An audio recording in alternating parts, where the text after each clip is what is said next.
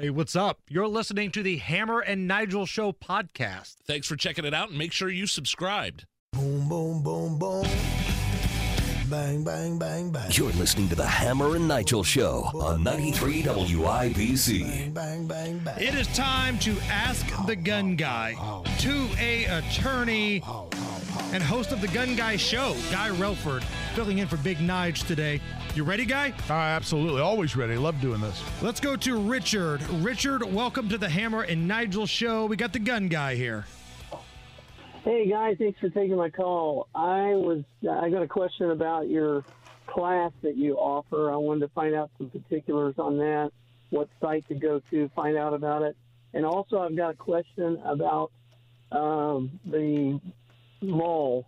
They have a new stipulation. In fact, they're kicking people out if you go in there with a gun and you have a permit carry. But let me answer both those for you. We passed constitutional carry. I'll take the second question first. We passed constitutional carry effective July 1st this year, and that just means if you're a law-abiding citizen who's not prohibited by either state or federal law from possessing a gun, you can carry a handgun in those places where it's otherwise legal for you to carry a handgun without having to go get a handgun license.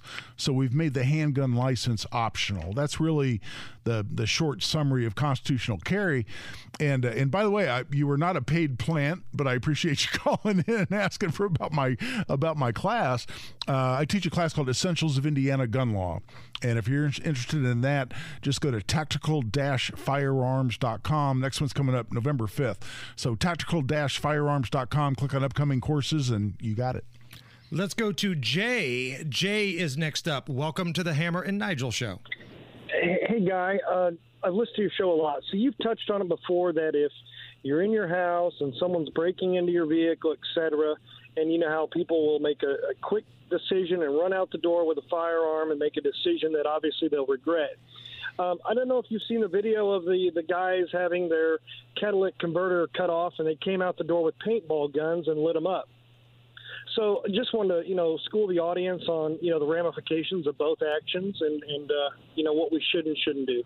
Yeah, well, it's a great question. And as I've talked about in my classes and on my show on Saturdays, when it comes to defending your property, now I'm not talking about your home, but I'm talking about your car or your catalytic converter, you can use reasonable force to defend your personal property, but you can't use deadly force.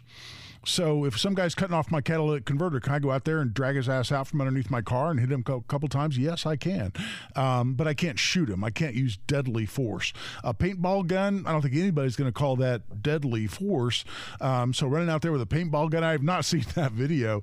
But, I don't know that would be my weapon of choice in that situation, but it doesn't sound like deadly force to me. I think in all likelihood, the police and the prosecutor's office would interpret that as using reasonable force to defend your personal property, including your catalytic converter.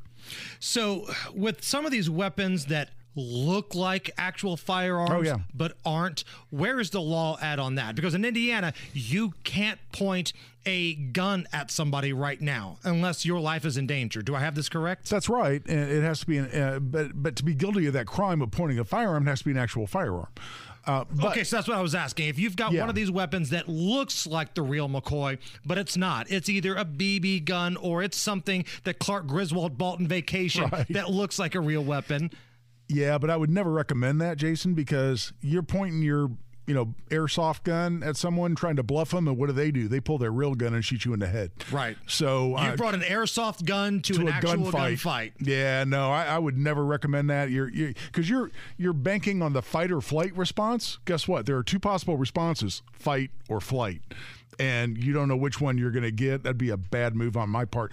If I'm going to take a weapon, I'm going to have a real weapon. I'm going to be prepared to use it, recognizing there are times when I can use it legally and times I can't. Let's go to Shane. Shane, welcome to the Hammer and Nigel Show. We got Guy Relford here.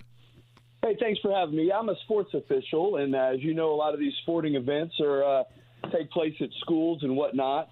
And I'm just wondering, one of Hammer's crazy parents chased me out in the parking lot. What are my rights? What can I do?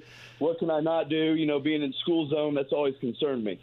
Well, it's a great question. The Indiana statute on guns on school property is one we've changed dramatically over the last 5 or 6 years. In fact, I've written 3 different bills, or helped write 3 different bills that's changed the law on guns on school property.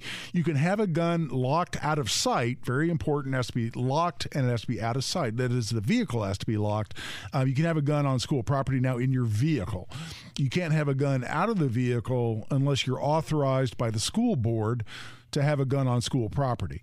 Can you defend yourself if your life's threatened on school property? Yes, but you can't possess a gun outside your vehicle on school property unless you're authorized by the school board or you're a member of law enforcement. That's the short answer to your question. So basically, he can't, let's say he's a football referee or a baseball umpire. You can't be packing during the game. Even if you have it hidden because you're scared for your life, you can't have it on the game on a school ground if the school says, no, you can't do this. That's right. But he could keep it in his car. When he gets to his car, if there's an angry mob of parents, you blew that call, he's got the right to defend his life. That's right. And I actually wrote that bill here about 4.5, 5 years ago, where it used to be illegal to even have a gun in your vehicle on school property. And we got that changed.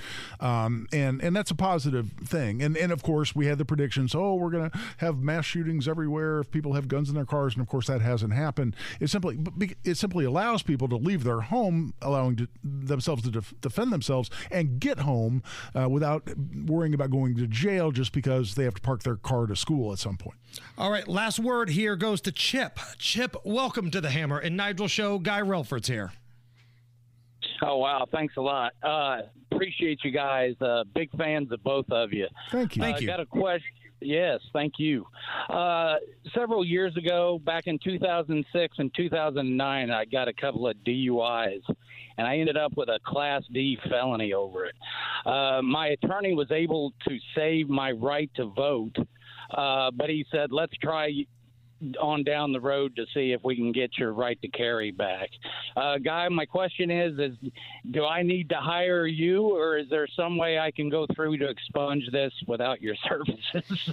Well, I mean, anything a lawyer can do for you, you can attempt to do yourself. That you can file something pro se, as we say, that is without a lawyer. If you want somebody who has done it before and knows how to do it, then I would say you need to hire a lawyer, including me. I do felony expungements regularly. I've probably got half a dozen of them. I'm working on my desk right now. But yeah, after 8 years with a clean criminal history, you can go back and expunge a low-level felony like what you're talking about off your record, and that does restore your gun rights. But you get one expungement in your lifetime. So can you do it yourself? Absolutely. If you can only get one in your lifetime, do you want to try to do it yourself or you want to hire a professional? That's totally up to you, and I defer to your discretion. Guy Relford, thank you. Absolutely. We got Kevin Bowen previewing Colts and the Jags, and can Purdue win their half of the Big Ten in football this year? IU making some coaching changes. Be sure to catch us every weekday, 3 to 7 on 93 WIBC, or subscribe and get it right to your phone.